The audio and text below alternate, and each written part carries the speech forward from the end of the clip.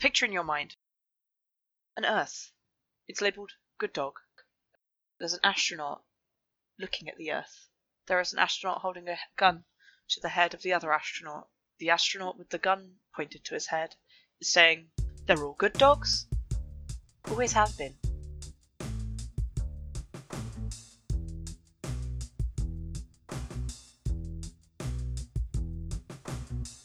I already am eating from the trash can all the time. The name of this trash can is ideology. The material force of ideology makes me not see what I'm effectively eating. Last week I was talking about male socialization in relation to trans women, and I have been made aware that that's somewhat of a turf dog whistle, and I just want to say, really, that hopefully it comes across in the episode that I meant as male assigned at birth people, you'll probably get encouraged or exposed to a slightly different attitude, but we are all socialized by these things. Like, we all see the same media, we're all socialized by the same people.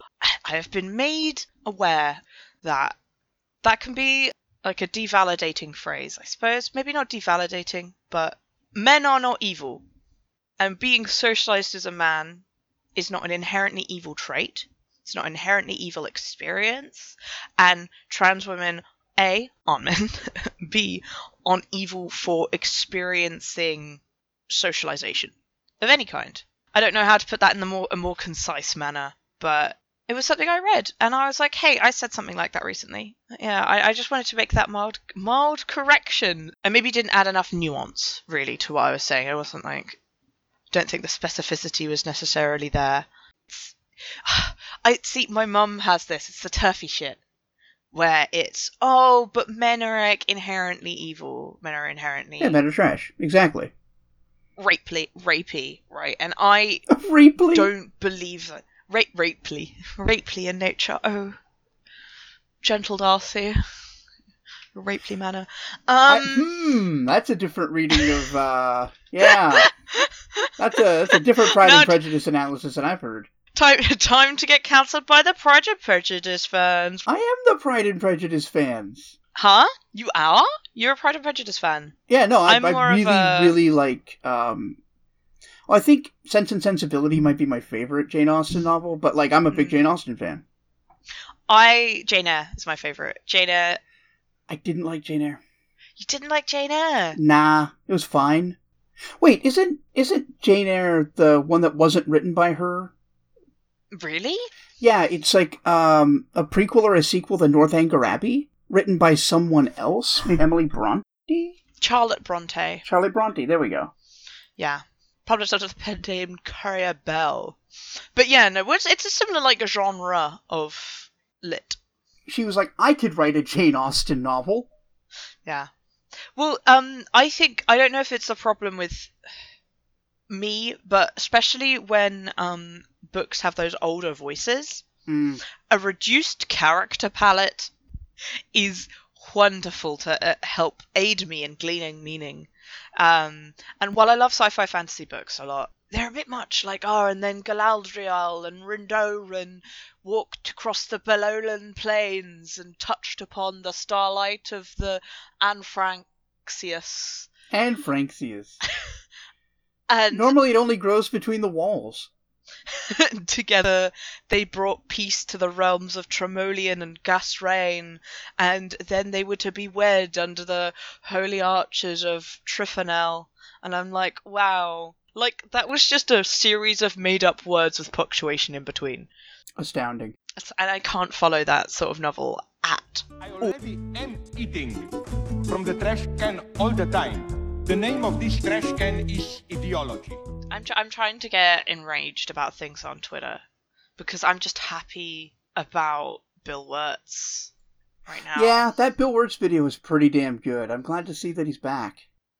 Every time, okay, I have a love-hate relationship with Bill Wirtz where I see his work and I love it, but all I do is internalize self-hate. Oh. I'm like, why can't I make things this beautiful? I'm a skill haver. Why can't I make thing with the skill I own? Why can't you?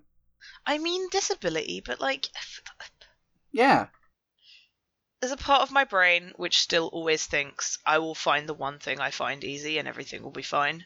Oh, you sweet, sweet summer child. Like, because people talk about hyperfixation, but like, it's never good though, actually. Rare, yeah. I've occasionally hyperfixated, or via my other neurodiversity, had an obsession with something that turned out to be extremely useful, but it's not often. I'm not sure I've ever had an obsession with something useful. Joe, one of my recurring obsessions, one of my recurring like hyperfixations is I can't clean without being bothered by light switches. Oh, really? Light switches always get really grubby. Yeah, they do. But so I'm cleaning, I'm wiping down surfaces, I'm wiping down tables, I'm like dusting things that should be dusted, right?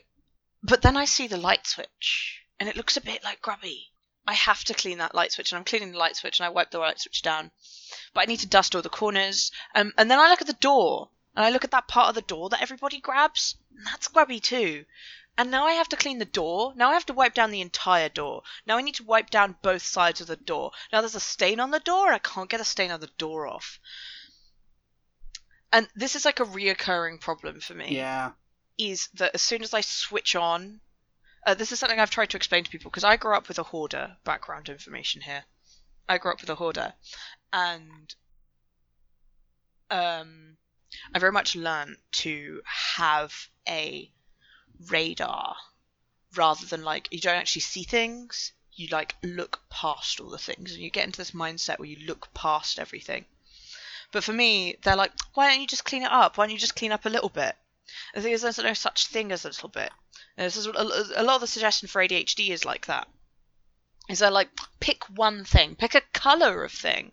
Mm-hmm. Just pick up that colour of thing.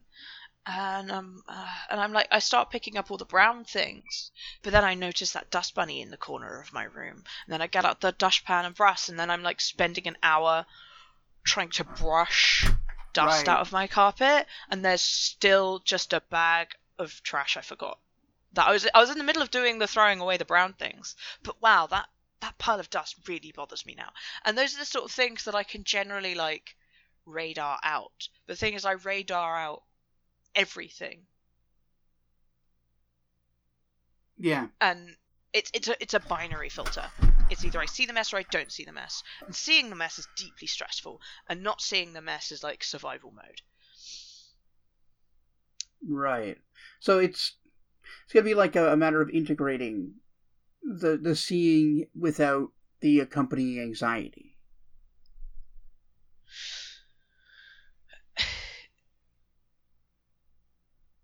I don't mean to imply that that's an easy task.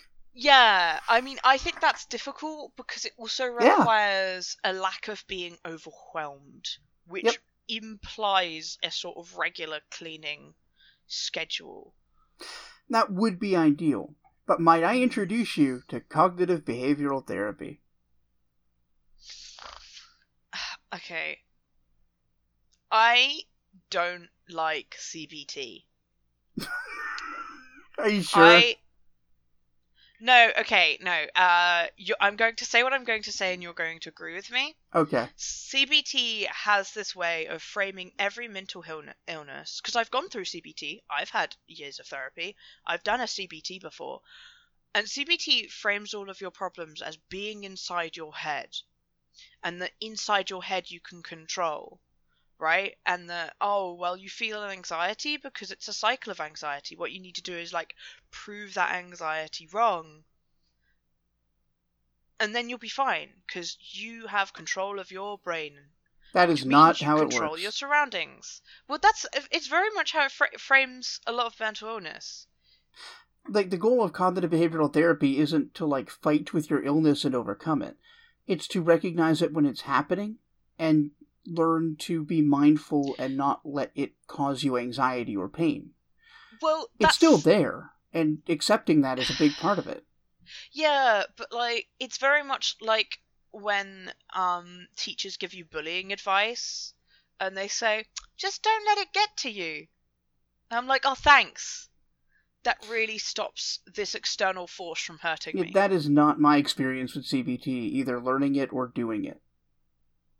Yeah, I don't know, that's just often how, as someone who's mostly had my mental health deeply linked more to how capitalism has affected me, Mm-hmm. and a lot less linked to, like, I have always been in a difficult socioeconomic position in life, right? Right. And a lot of my mental health I would be able to deal with if I wasn't in that difficult. Like, imagine I didn't get therapy, but I had £1,000 more in my bank account. Yeah. Genuinely, right? Genuinely, if I lost my house, I wouldn't presumably go homeless because neither of my parents are really a trustable resource in my life. No, those are two different things. Like, They're not. They're not, because my ability to obtain money is directly linked to my mental health. No, I know. And CBT telling me, oh no, actually, you're just not very good at... You've just got to not let it bother you. Just don't let it get to you, man. And then you'll be able to, live. And I'm like, but there is no after in CBT. It's always just always. And it's always just your failure at letting it get to you. I'm really sorry you had that experience with therapy, because that's really not how it's supposed to be. I feel like that's I feel better about DBT. But DBT is like DBT is a specific one for people with borderline personality disorder, and it's got its own sort of issues. Yeah. I mean, as far as I know, I think DBT is a kind of therapy for people with ADHD as well, because the problem with CBT and how CBT is often applied is that it ignores... I mean, this might be an individual therapist thing. Like, you are someone who's aware of external influences being a huge factor in mental health. Yeah, I was going to bring that up, but I didn't want to, But that is not what the therapy community, like professional mental health people, are like entirely at all. This is what I was actually trying to get at when I said that they're two different things. The problem isn't that, at least in my opinion, that CBT is too focused on the individual. It's that psychologists and psychiatrists necessarily focus everything on the individual because that's the only thing they actually have any power over. Many, if not most, mental health workers understand that the system is the biggest roadblock to someone's psychological health, but they are powerless to interact with it, and so they're left in the position of they can't just tell their client, well, you're basically fucked because welfare state died.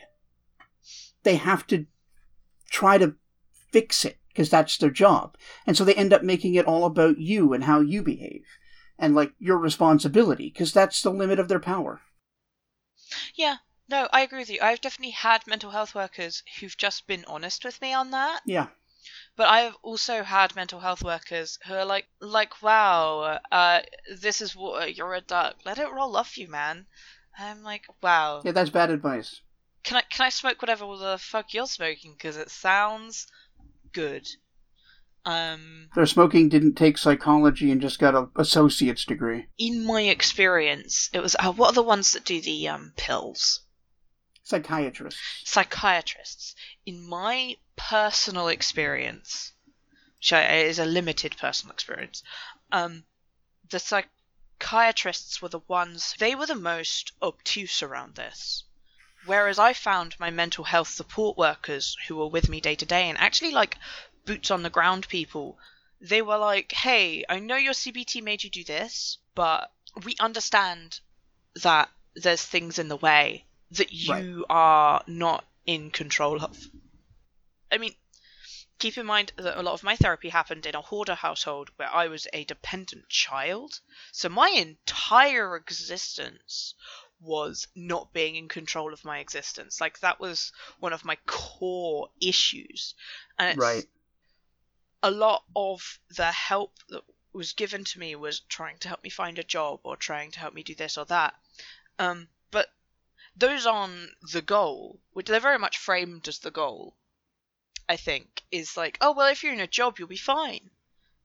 Right. But yeah, actually, that's... it's just a yeah. stepping stone to have a firm foundation on which to actually start the real work. But the thing is as soon as you're in a job and you're no longer a bother to society, just shut up and go be sad and still earn money.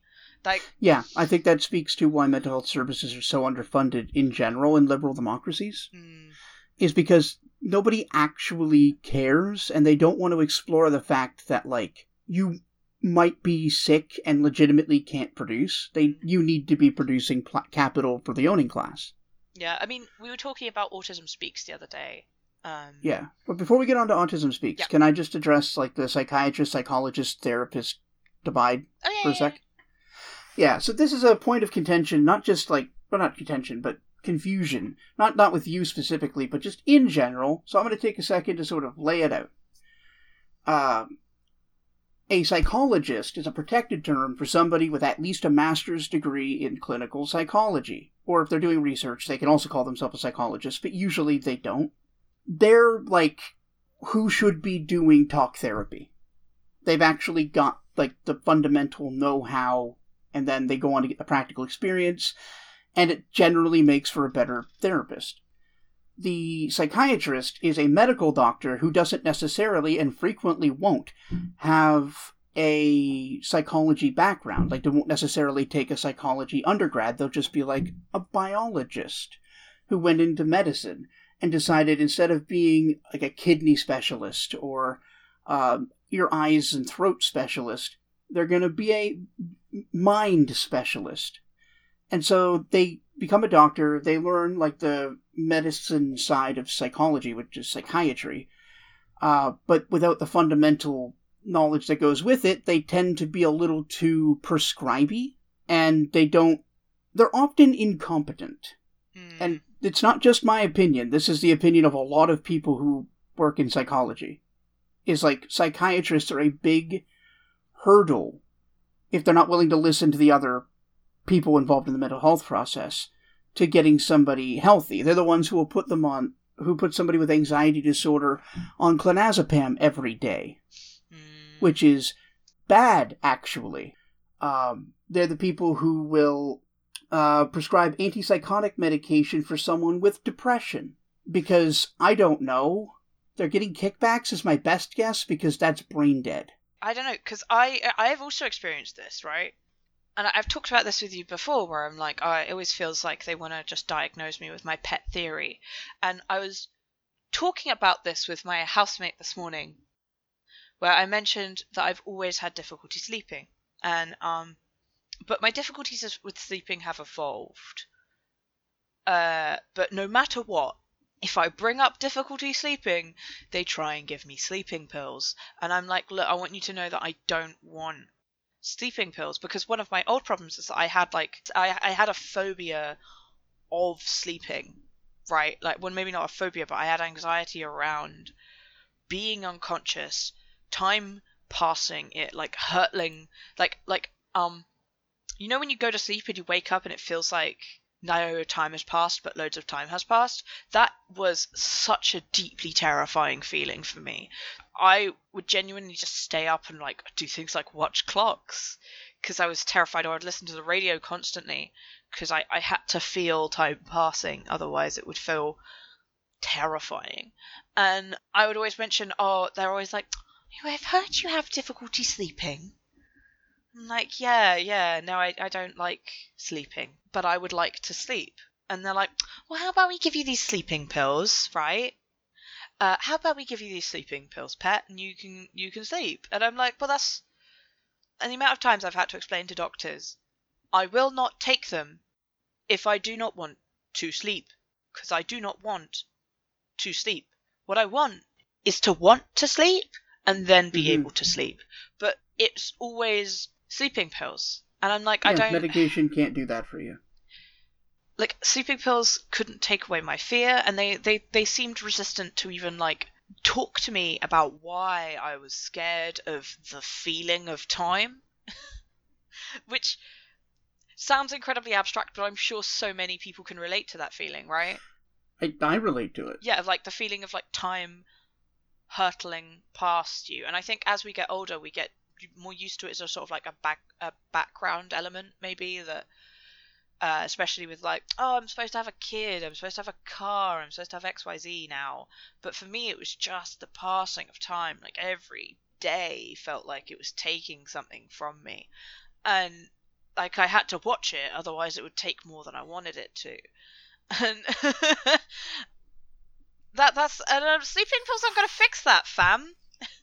No. And I think that connects to a larger issue with maybe how diagnoses are treated or how treatment is framed. I don't know, really. I honestly, and I know this sounds like a very simple explanation. I guess it's not the explanation. I think there are a few. Okay, I'm doing the Spanish Inquisition thing now. Let me calm down. Among the most significant factors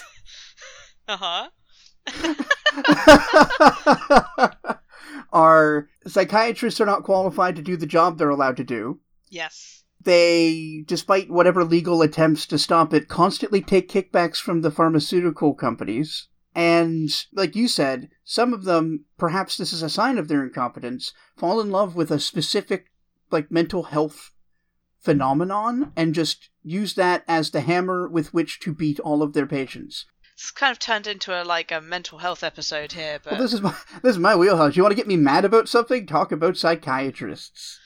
I mean, as long as you're fine with, like, the podcast going in that direction. Oh, I'm more than happy to. Okay, cool. As long as that's fine. But yeah. I'm hoping you'll edit me to sound way more concise and a lot less rambly, because my brain is made out of loops. I cut a solid hour out of the last podcast. Yeah. Don't worry, I got you. I got you. Yeah, you got me. Yeah. Well, because I do have those moments. We have those moments where we're, like, deeply snappy and we can find words straight away. But then sometimes it don't be like that. No, sometimes it don't. Sometimes it'd be like, not that. Sometimes it do be like that. I'm gonna kill myself. Autism speaks. Okay, yes. Let us transition from how awful mental health services are to how awful we are about mental health. I was going to say that I think it is very much like how Autism Speaks and other services, especially around things like ADHD and autism, because that's what we're talking about, and other, what is it? Oh, God, I always forget there are other neurodivergencies. Well, technically, okay. People can't seem to decide if mental health problems are also neurodivergent. Like, I was seeing on Twitter that people were saying OCD is like a born with it neurodiversity. And I do think there kind of needs to be a bracket for... see, I don't know if it's really worth separating. There are, like, hard definitions of these words. We're kind of talking about, I guess, the colloquial use of them. And I'm not sure how that's going to shake out. But, like, to my understanding, neurodiverse includes all mental illness. Yeah, it does. It does. But, like, often when we use neurodiverse colloquially, we talk about, I don't know, you are born more likely to develop mental illnesses. So I do not want the words "you're not born with mental illness" to come out of my mouth in a sincere way. Yeah, I know what you mean. It's some people are born with a predisposition towards certain mental illnesses based on their genetic makeup. Other mental illnesses happen when you're exposed to environmental factors that have a pronounced effect on your developing brain. Like, autism, like you brought up, was the ultimate in, like, frustrating, where does it start for researchers? Because, like, it appeared to have a genetic cause, but it also seemed like it could come out of nowhere. Like, it both was genetically predictable and happened at random. And that doesn't make any sense. That's not how it works. Yeah.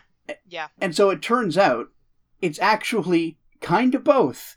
It's cause, we believe, we might find out this is wrong, but currently this is the top hypothesis. is that it's heavy metal poisoning in utero that changes your DNA, like your genotype, and then you pass that on to future generations. So, like, it develops environmentally, it is caused environmentally, but can be reproduced genetically.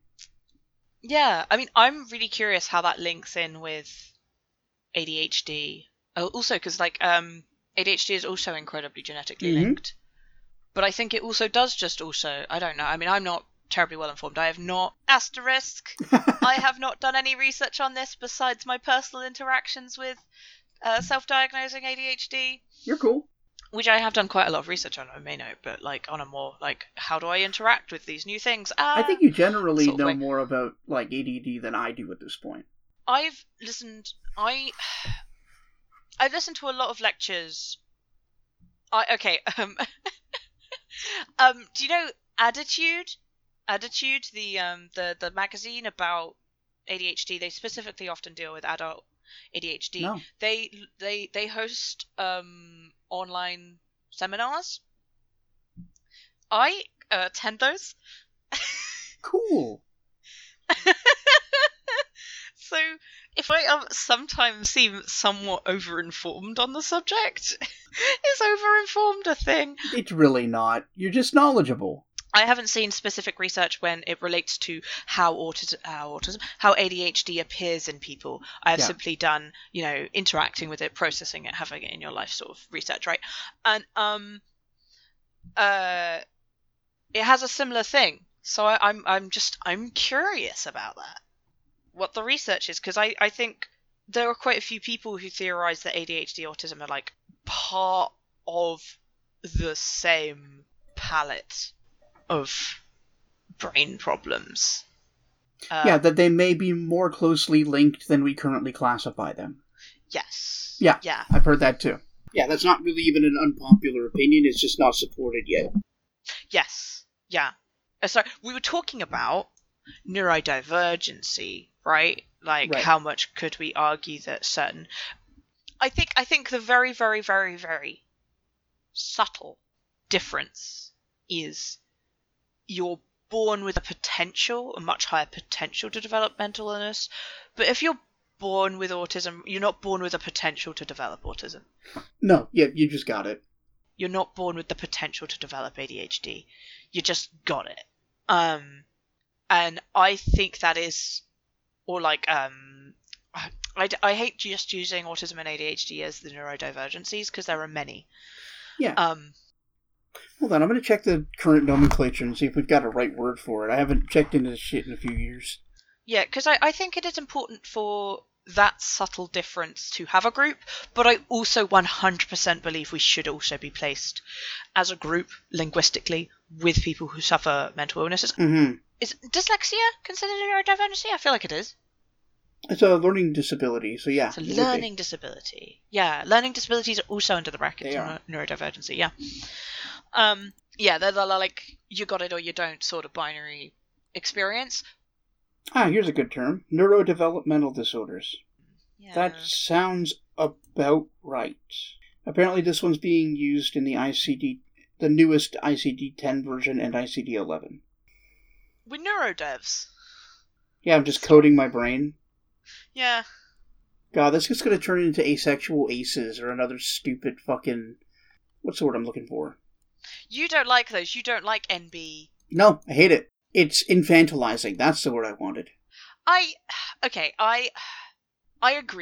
Well, I don't agree. I think it can be infantilizing. I think there is a potentialis there. And I am saying that society does definitely have a habit of infantilizing. I think maybe it's because kids are considered more genderless than adults. Maybe anybody with a less perceivable gender, specifically, or gender expression, is almost kind of treated more childlike. Specifically trans men. Trans masc people are... Yeah, women have been infantilized so much that transgressions against masculinity can lead to being infantilized. yeah, transmasc people, I know this is a huge issue for them to be like, oh, look at the cute boy. Wow, you're such a cutie. Wow, I could just squish your cheeks. And it's like a lot, like I like being cute, but also like I'm a human being. Like I'm an adult. Thank you. Yeah, like there's nothing wrong with wanting to be a soft boy or whatever the fuck they call themselves, but like that's not who you are as a person, and to me anyway. Yeah, well, I think while society has the habit of doing that, and while it can be used as an infantilizing manner, I also think like it's not an inherent evil. Well, it's not an inherent evil, no. It just, I don't know, I can't get over how it rubs me the wrong way. Yeah, I always think like catchier words are useful. They can be. Like gay definitely has way more marketability than homosexual. Oh yeah, definitely. And het. How many times do I say het in a day? Compare and cis. You know, it's these are useful little abbreviations. Yeah. Yeah. I like the implication that gay is an abbreviation for homosexual. I mean, well, no, it's super not. Yeah, but like we need more of those. We need more good ones of those, right? Like sapphic, I quite like Saph or Sapphic, but as a member of the Sapphic community, what's up? I prefer that much over Woolum. Oh yeah, the Woolums. Forgot about those. Every time I see people say MLM or WLW, I'm like, no, we both know you just. It's like, it's Woolum. It's Woolum. Woolum. And you know it. Do. Woolum. Oh. But yeah, what else should I get mad at? Should I get mad at that UK law? Fucking Pretty Yeah, Patel. So that's something I got into this week. I guess it's my turn to have opinions on this podcast. So yeah, in the wake of the COVID-19 horse shit, there's just been like a ton of anti-protest and free speech laws all over the fucking planet.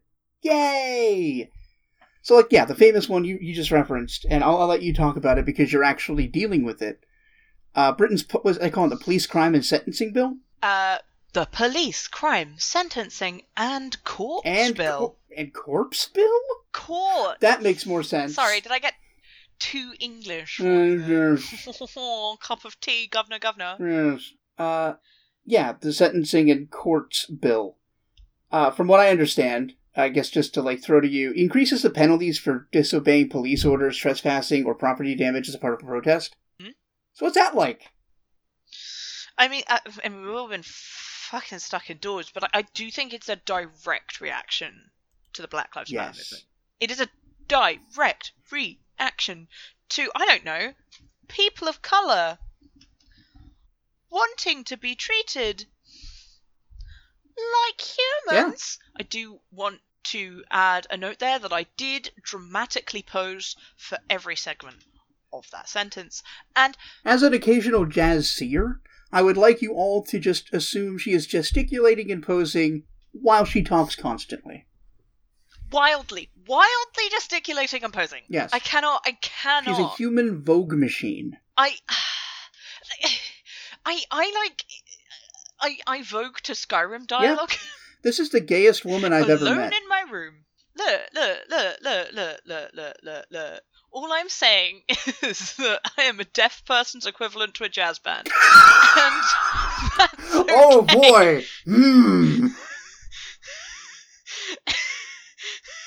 I don't know about that one, Chief. No, I have very much considered learning sign language, so then I could at least make the horrible things I do with my horrible fleshy member sausages. Why did you have to say fleshy member? Well, someone's gotta. It's gotta be me before you. That's true. I never shut up about my member. Yeah, it's weird you have that subscription service.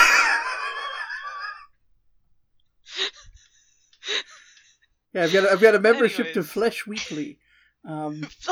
Flesh Wheatley. Yeah. Not weekly. Wheatley. Flesh Wheatley. That just sounds like an entrepreneur. Do you have any gluten-free flesh? I feel like flesh is gluten-free. Yeah, but like it's like all those shampoos you see with gluten-free on Oh, them. right. Yeah, it's like, okay. Can I have gluten-free PVA, please? Like, woof. Yeah, it's organic flesh. Organic flesh. Is flesh organic? Yes. What would a non-organic flesh look like? Like, in Silicone. production, what would be... It's silicone flesh? I mean, it's like what we use generally for inorganic flesh. No, but it is not by nature flesh. Well, no. Only flesh is by nature flesh. The soft substance consisting of muscle and fat that is found between the skin and bones of a human or animal. Silicone doesn't have muscle and fat. Unless I guess it could be a silicone-based life form, but I am a bricklayer, not an engineer. What? I guess by that definition, if we're only going by the dictionary, which I recommend we always do. Oh yeah. Knock knock. It's right-wing argument hours. Time to check the dictionary definition of the word we're talking about. Yes. And focus exactly on the third definition given, because that's the one that matters. Yeah, it just means a hound or hawk. Yeah, it just means a rude person. My second definition from Oxford English Dictionary is to stimulate a hound or hawk to hunt by feeding it a piece of flesh from a recently killed animal. So can you get silicone from a recently killed animal? And is it organic? Not on Earth, but if you did, it would be. Yeah, like... Okay. I was using organic in the same way you were using, what did you say? Essential oils. No, not essential oil shit, ding dong. Sorry, I just... Yeah, it's got this organic lavender oil.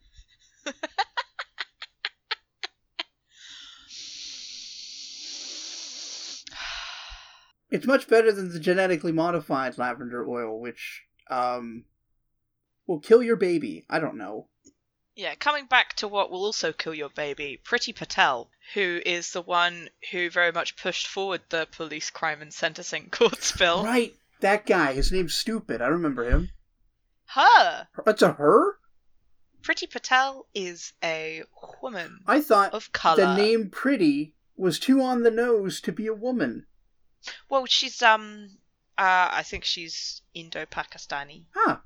Well, I'm just doing racism. Excuse me. Yes, the bill is wide-ranging. The police can do things like impose start and finish times on protests. Oh, God. Protesting around Parliament is now restricted. Police could shut down peaceful protests if deemed too disruptive, and I think these are the actual words. The bill would I'm reading this from the big issue, the bill would allow police to crack down on protesters if their action caused serious annoyance. Oh, I wouldn't want to cause annoyance with my protest. Famous thing that is not meant to disrupt a protest. Yeah. Yep. So, from what I understand, is this directly connected to that guy getting arrested for sharing videos of police brutality in Britain? I'm not sure if this is necessarily directly linked. It is definitely linked to the continued crackdown of what looks like soon to be. We're just basically Priti Patel played We Happy Few and thought that sounds like a good time. But yes, a lot of people have been this woman called Sarah Everard. She was a woman who was murdered, and there have been candlelight vigils and stuff in remembrance of her, and police started arresting the people there. Yes, and there were continued protests against male violence towards... they say protest male violence against women and girls, but protest... Don't let them do it to other men, geez Louise. But yeah, Reclaim These Streets were involved, but yeah, a lot of people were arrested for that in Clapham and Brighton. It's a real problem. Clapham, there's a real issue with policing in Clapham. Yes, in Clapham, police were accused of kettling attendees. Yeah, it's really bad. And for any other British people listening, will also remember the university riots.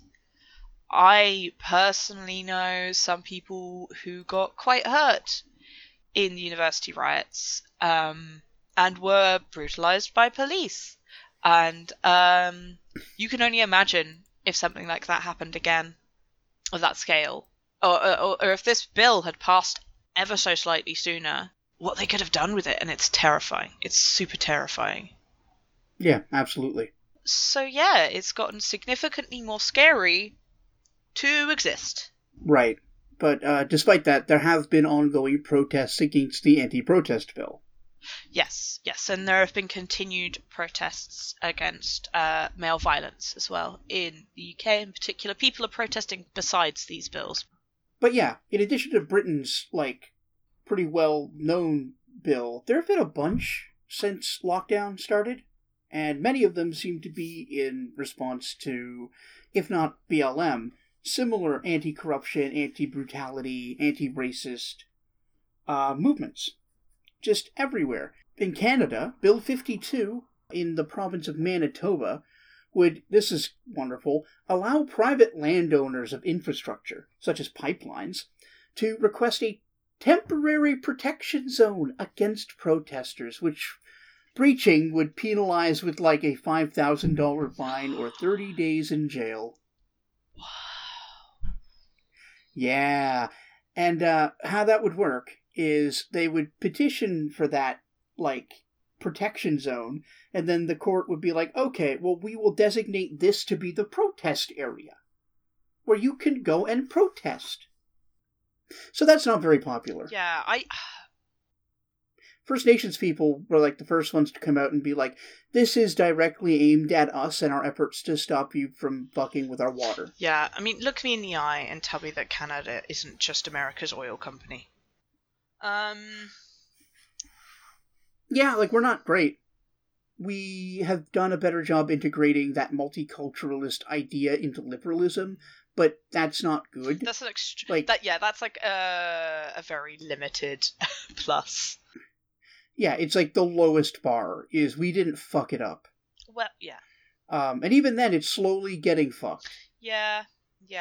Because, in Calgary, there was a fucking Nazi rally. And the Antifa people who showed up are the ones who got the worst of it. Yeah. One dude in a wheelchair got smacked about the face and neck a little by a Nazi, until his wife intervened and shoved the guy down a hill when the police showed up and put her on the ground in cuffs. Yep. Because 1312, fuck you RCMP, in Minecraft. But yeah, it goes beyond just that. 13 already. United States have some laws prohibiting some kinds or an aspect of protest. And a bunch of them are currently, pending approval. Something like 48 of the states are at least mulling over the idea. See... Because they love their First Amendment, except when it's inconvenient for the rich. Oh, weird that. You ever notice how liberal democracies love to just, make exceptions for who's a person and deserves rights? Yeah, no, do you know what's really weird? It's how you can leave the UK for a holiday as long as you pay a £5,000 fine. Oh my fucking god, that's horrible. Yeah. No, if you want to leave the UK and have it just a fuck-off holiday, all you need to do is pay £5,000 to leave now. That's it. It's not even a lot. That's so naked. Yep. Woof. Yep. Woof indeed. Woof, woof, woof, woof, woof, woof. Well, you know who's not going to get to see adorable dog pics on the internet? Oh. People in Myanmar. Yeah, people in Myanmar. So yeah, this is another thing. In addition to these, no protesting wave finger laws, a bunch of people have been following in the footsteps of China and North Korea by instituting, overwhelming internet censorship or blackouts. Yep. We mentioned Myanmar. That's sort of the one that made the news recently. They've been having nighttime blackouts, starting at night and ending in the morning, for a very long time. I couldn't find, when it began, but we're talking months. Yeah. Well into last year. Yeah. Thankfully, because the Myanmar people are cool and smart, they found a way to largely circumvent that. But that still speaks to an incredible censorship. Oh yeah, totally. Meanwhile, Belarus, which is like Russia's idiot brother. Oh, they have a really good national anthem. They've been doing strategic blackouts of the internet. Mm-hmm. Just like, well, that election was obviously stolen. Let's just, all the ISPs, all the internet service providers in the entire country are down for like 2 weeks. Oh, whoopsie. I guess I just tripped over the cable, I guess. Yeah, oops-a-doodle. India has been doing multiple blackouts like that, and localized blackouts, specifically in Kashmir. Shock. So for those who don't know about Kashmir, I'm not going to do a history lesson on that, partly because it's a long one, partly because I'm not a history guy. But, like, that's the point of tension between Pakistan and India, and it's also where a religious minority lives. Oh, boy. Yeah, that's where the Sikhs live. We do love the Sikhs. That's been a thing. And then Cambodia has put up just a China-style government firewall. Yeah. Like, what can you do apart from making, like, comedic groan and throw up noises? I mean... Nothing. And that's depressing as shit. I mean, for those, you can log into our Minecraft server and find the Anarchist's Cookbook. I haven't read it, not gonna lie. I haven't read it either. But it does apparently have loads of useful information for making really cool Minecraft buildings. Yeah, it really does. Yeah. Like, I haven't read it myself, genuinely. But I've heard that it'll teach you how to make early game TNT in Minecraft. Yeah. I've heard it can also help, redistribute some of the iron and diamonds and things like that. It can help with that. So everyone can build better tools and things like that. I like that. Yeah. So basically what we're saying is you should absolutely, categorically not rise up against your government, burn the whole thing down, and take it back. Definitely don't do that. Yep. That would be horribly irresponsible for me to say, and I don't stand by it. We just have to give everybody a small, here's the reading list of random in jokes. One of those is cring, which comes from my joke. Cringe culture is dead, but I'm still on a relapse, so I'm giving it up one letter at a time. I do feel like I want to recount that joke organically, but I don't think I'm going to find the chance. So I'm just going to say it in like an awkwardly toned way to make it retain as little comedic impact. Like I have reheated, then frozen, then microwaved, then vacuum packed, then sublimation boiled that joke for you guys. And I hope you enjoy it as fresh as the day that the ninth circle of hell warmed it up in its palms. Well, if there's anything that people come here for, it is processed comedy. Oh, yeah, like pathetically heated up. What we do here is hot pocket comedy. Hot on the outside, cold in the middle. Yeah, it's frozen inside. An overall disappointing experience. Or if you'd like, it could be served boiling lava hot. Oh, is that? That's a reference to the stand-up bit. Oh no, I was like, I haven't seen that episode of Star Trek. Oh, that's dumb. That was a Jim Gaffigan bit. He does a whole stand-up routine about Hot Pockets. Oh, Jesus. I mean, I'm going to be honest. I am not a connoisseur of Hot Pocket comedy. I am simply I'm a not chef. either. Or even Jim Gaffigan, but I did watch that years ago, and it was funny. I have no idea who that man is. He's like the whitest, pasty white dude in comedy. Really doesn't narrow it down? It does if you've seen him. He's actually notably white. Well, so am I. If, like, one of my friends once said to me, I think if we put you in sun, you would glitter. And then I sent them a picture, and I had completely blown out the exposure of a photo. You can only be so funny until it becomes a character flaw. Oh, that hurt. I felt that on the inside. Well, how dare you sodomize me with a joke like that? What have I ever done to you? Also, this is Jim Gaffigan. Jesus. Oh! He is very white! It looks like... He looks like someone left a ginger in the sun too long. But instead of getting a tan, they just got bleached. You know? Yeah! He didn't get darker, he got lighter somehow. He's like the book where the spine has been facing the sun. I see what you mean by notably white. I know! It's almost impossible. He's not like pigmentless. Like he's not an albino, but he's as close as you're ever gonna fucking get.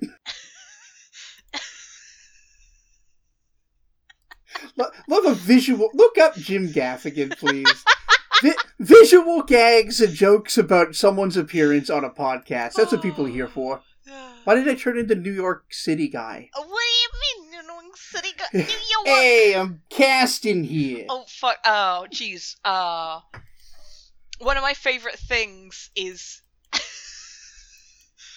just to find the stupidest way to mock an accent in a way that's like so pathetic and ineffectual that it's not to cause actual offense. Mm-hmm. Like one of my favorite is Jalapenos. That's a good one. Oh yes, Jalapenos is a good time. I'm going to the Jalapenos Islands actually. Oh, that's not even oh no. Oh, I don't speak Spanish and I hate it. You don't want to go to the Jalapenos Islands? They're in the I'm offended on behalf of Latin America. Every single Latin American I've ever said tortilla in front of has had a breakdown. So yeah, I do want to. I know how to say it right, but I know you do. If you go to a Japanese, where did that come from? If you go to an English supermarket and ask for the tortilla, you're not gonna have the best time. Well, unless you're actually notably Latin American. So if I went up to the busboy and I was like, where can I find tortillas? Sorry, I heard busboy. I thought, someone on a bus? Who's yes. a boy? Hello, child. Do you know where I might find the wheat wraps? Hearken, child, on this vehicle, this communal vehicle we're all on. Where would I find the flat wheat or corn disc I desire? Could you direct me to the nearest just out there on a double decker in London having a normal one. I need to have my burrito and watch my Manchester United football game. Oh. You need to have a wrap. We don't even call them burritos here. We just call them wraps. I'm not even. Also, you wouldn't talk about being a Man U fan in London. That's what I was going for. Yeah, I don't actually watch football, by the way, but my favorite team is Manchester United because it makes people mad. Unless you're a Man U fan, in which case I'm Chelsea. I'm reading the gov.uk Justice Overhaul to better protect the public and our police. Sorry, Justice Overhaul to better protect the public and back our police. Cutting crime and building safer communities will be the heart of new legislation unveiled in Parliament today. Isn't the best way to cut crime to decriminalise? Yes. Yeah. I mean, this is all just like... This is punitive justice turning into authoritarianism. Oh, this is fully authoritarian. You can tell from even, the Police Crime and Sentencing and Courts Bill seeks to equip the police with the powers and tools they need to protect themselves and the public, while overhauling sentence laws to keep serious sexual violent offenders behind bars for longer, and placing greater emphasis on rehabilitation to better help offenders to turn their lives around and prevent further crimes. None of these will prevent crimes, especially in relation to sexual offences, because most sexual offences are committed not by random strangers just released from prison. Most of them are committed by people you know. Yeah, stranger danger is kind of a myth. Stranger danger is very much a myth. All right, good. I'm glad we had that moment. I saw something on Twitter that made me mad. All right, let's have it.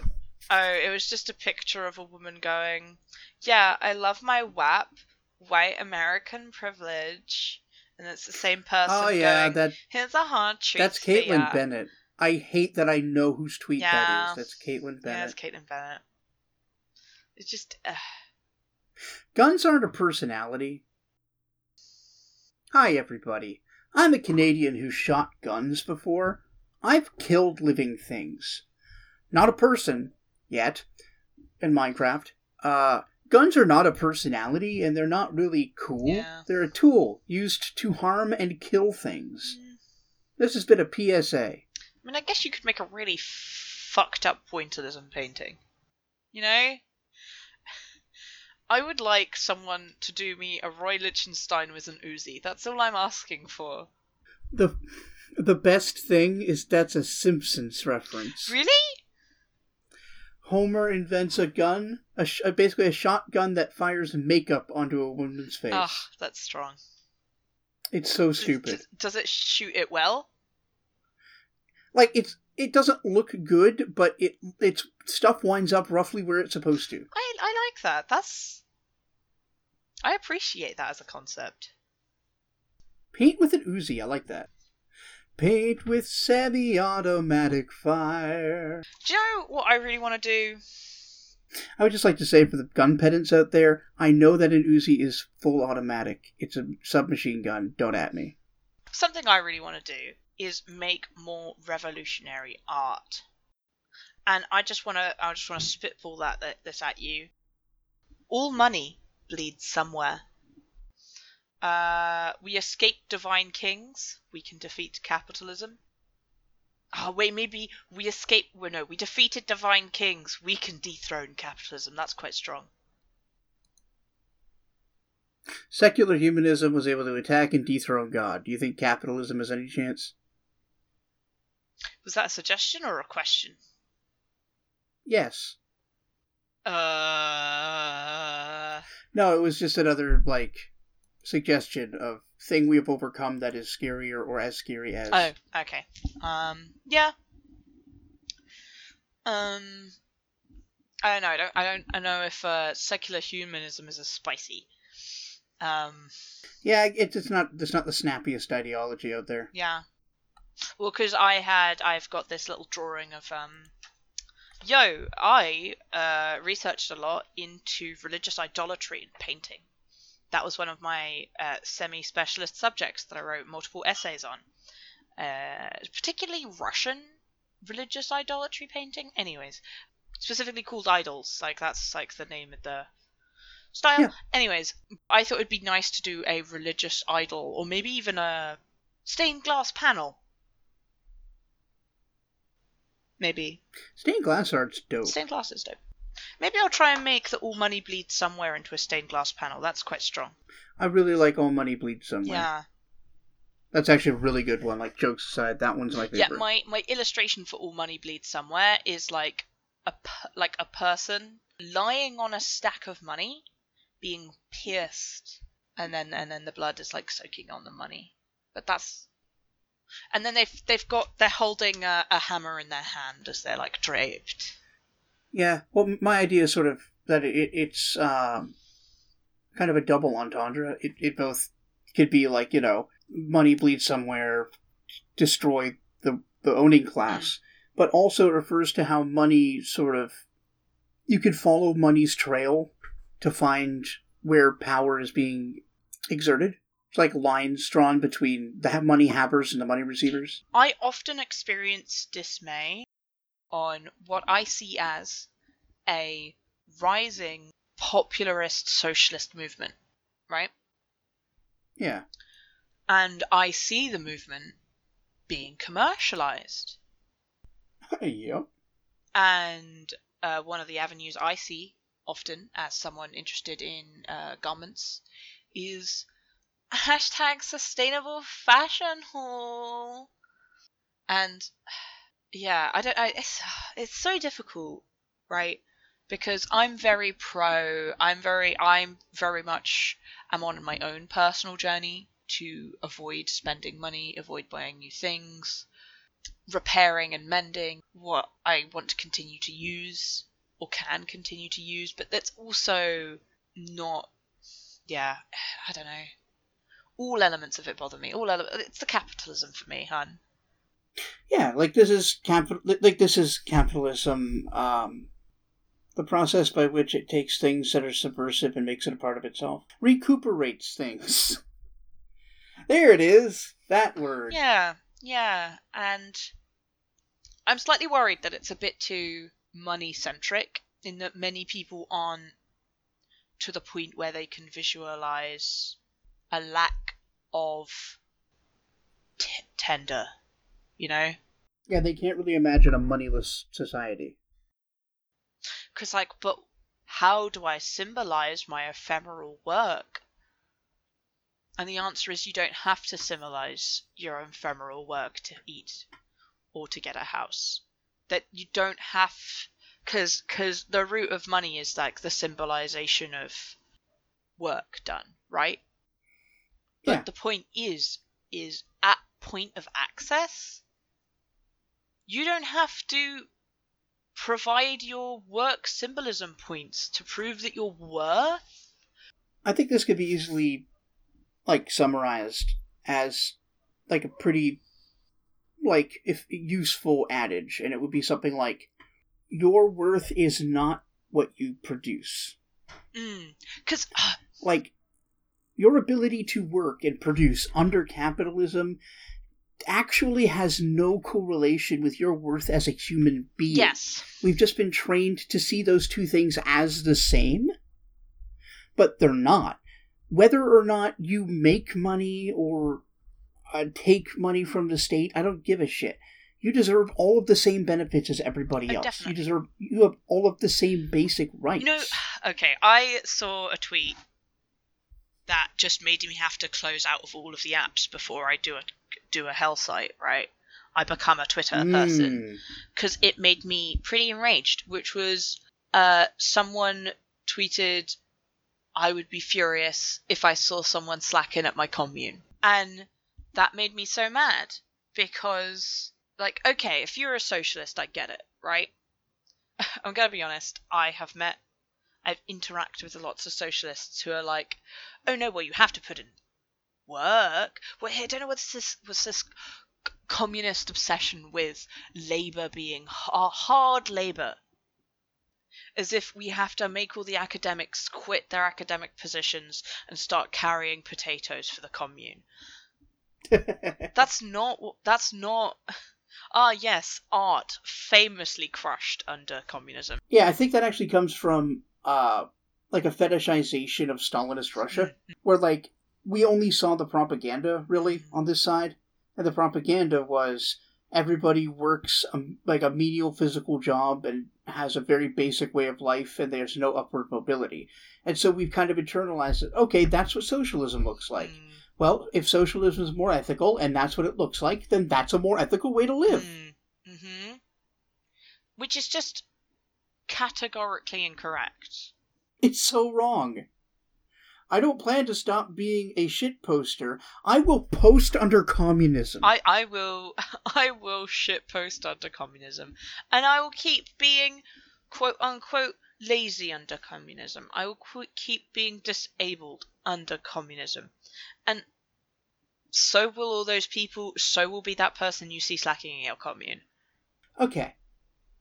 If somebody is quote unquote slacking, they are doing that for a reason. Yes. I mean, I don't... What's the reason? I don't believe in laziness. I don't believe in slacking.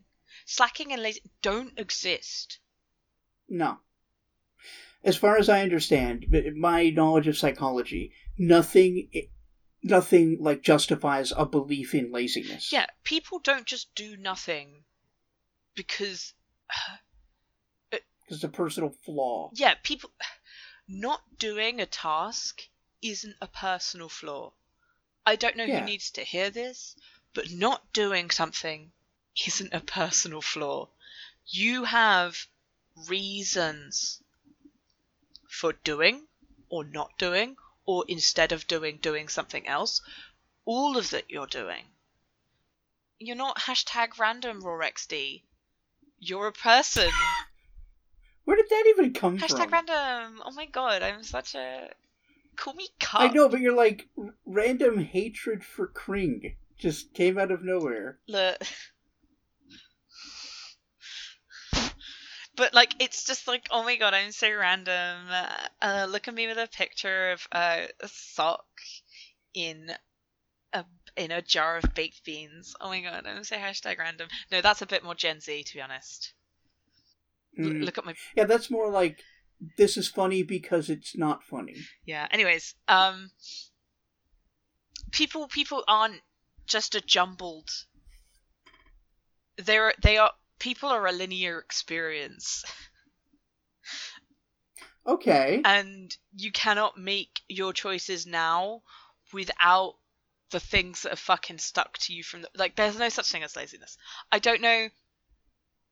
And I hate that. I hate that so much. I hate seeing it and hearing people talk about it. Like, oh, I'd hate if someone was lazy in my commune. Like, oh, you've got to join if you want to join my commune, you got to prepare to get stuck in. It's like, that's bullshit. That's not what a commune is. That's inherently ableist. Well, I was going to say, for anybody listening to this going like, what the fuck do you mean laziness isn't real? Laziness is absolutely real. I see it every day. I want you to ask yourself something. If the person who was slacking off was missing a leg, would you give them a little break? Would you chalk it up to they're missing a leg? Yeah, if maybe? they didn't bring your bowl of soup over because they have to hop everywhere, right? Yeah, would you hold that against them? Would you get mad at, oh god, you're just useless at carrying ideally soup. They would have crutches, so this is a dumb hypothetical from the beginning. You should carry a soup bowl with at least 2 hands. It's true. My point being, what if they have a disability you just can't see? Or what if they're suffering a pain that's not visible to you? Like a back issue, or like depression. Yeah, what if they're suffering a pain that even they can't see inside themselves? Well, then I don't know how we're going to help them. Well, it sometimes takes a while for people to, like, see things inside themselves. But, like, and many people for years, like artists, any artists in the chat, right? The struggle of wanting to do and not being able to do is such a pervasive element of existing. And there is no lazy person who hasn't wanted to do the thing they're not doing. Or, yeah, there is no lazy person who has not wanted to do the thing they're not doing. It's some part of themselves. They can see the logic of doing that thing. They might be scared of it. They may think it's gross. They may think it's degrading. I don't know, right? But there is no lazy person, the person you've called lazy, person who's been called lazy, that hasn't seen the task and gone, I should do that. I think there is another kind of person ascribed laziness, and that's somebody who doesn't care about the thing you want them to do. Like, that isn't laziness either. They just disagree with you about the importance of the task. My dad would always browbeat me for being lazy because I didn't want to mow the lawn this week. It's because we mowed it 2 weeks ago, and it's not that long yet, Dad. Yeah.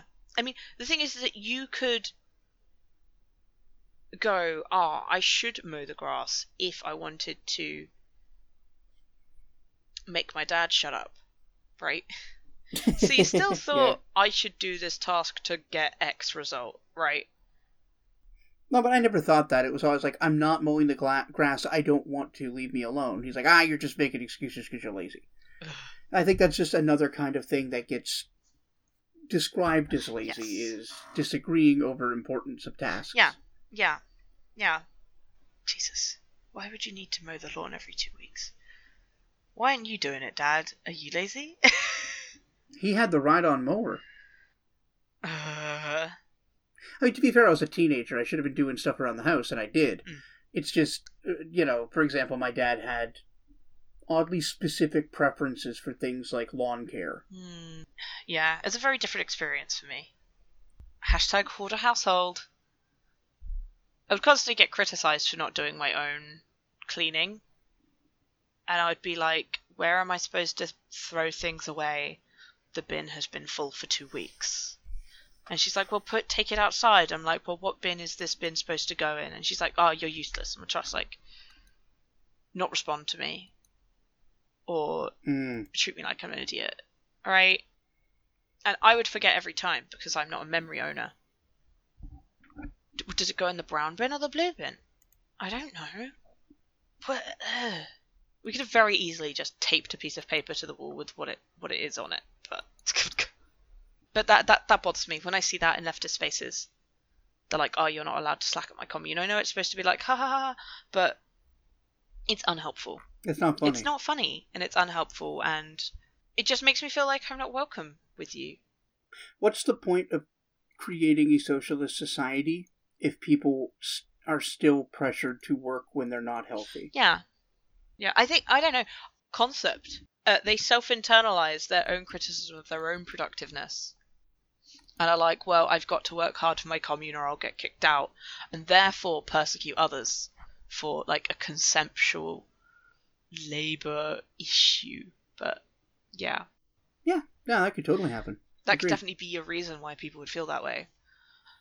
But yeah, I have strong feelings about that. It's really... yeah. It grinds my gears.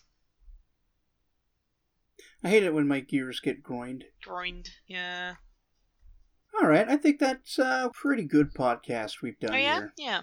Alright, should we record an outro? Yeah, we're doing it right now. Ah, what? I know! What? Okay, yeah. I have been Jasmine. This has been John. Hi. You can find us both on twitch.tv. This is Great Canadian Guy and Jalzir _from_space. That is Jalzir. And yeah, God, I don't know if we've had many like weird subject segues in this one. Yeah, it was definitely a more straightforward. We had things to talk about. I think that's a good whiplash from the insanity of last week. Yeah. What more do we need in the outro? This is about it. Thanks everybody for being here. If you enjoyed this, make sure to share it with people that you know. Share it on your social media. Don't forget to follow the feed on Spotify. And we'll catch you in a couple weeks' time with more things that are making us mad. Yes. Danke. Take care. Bye.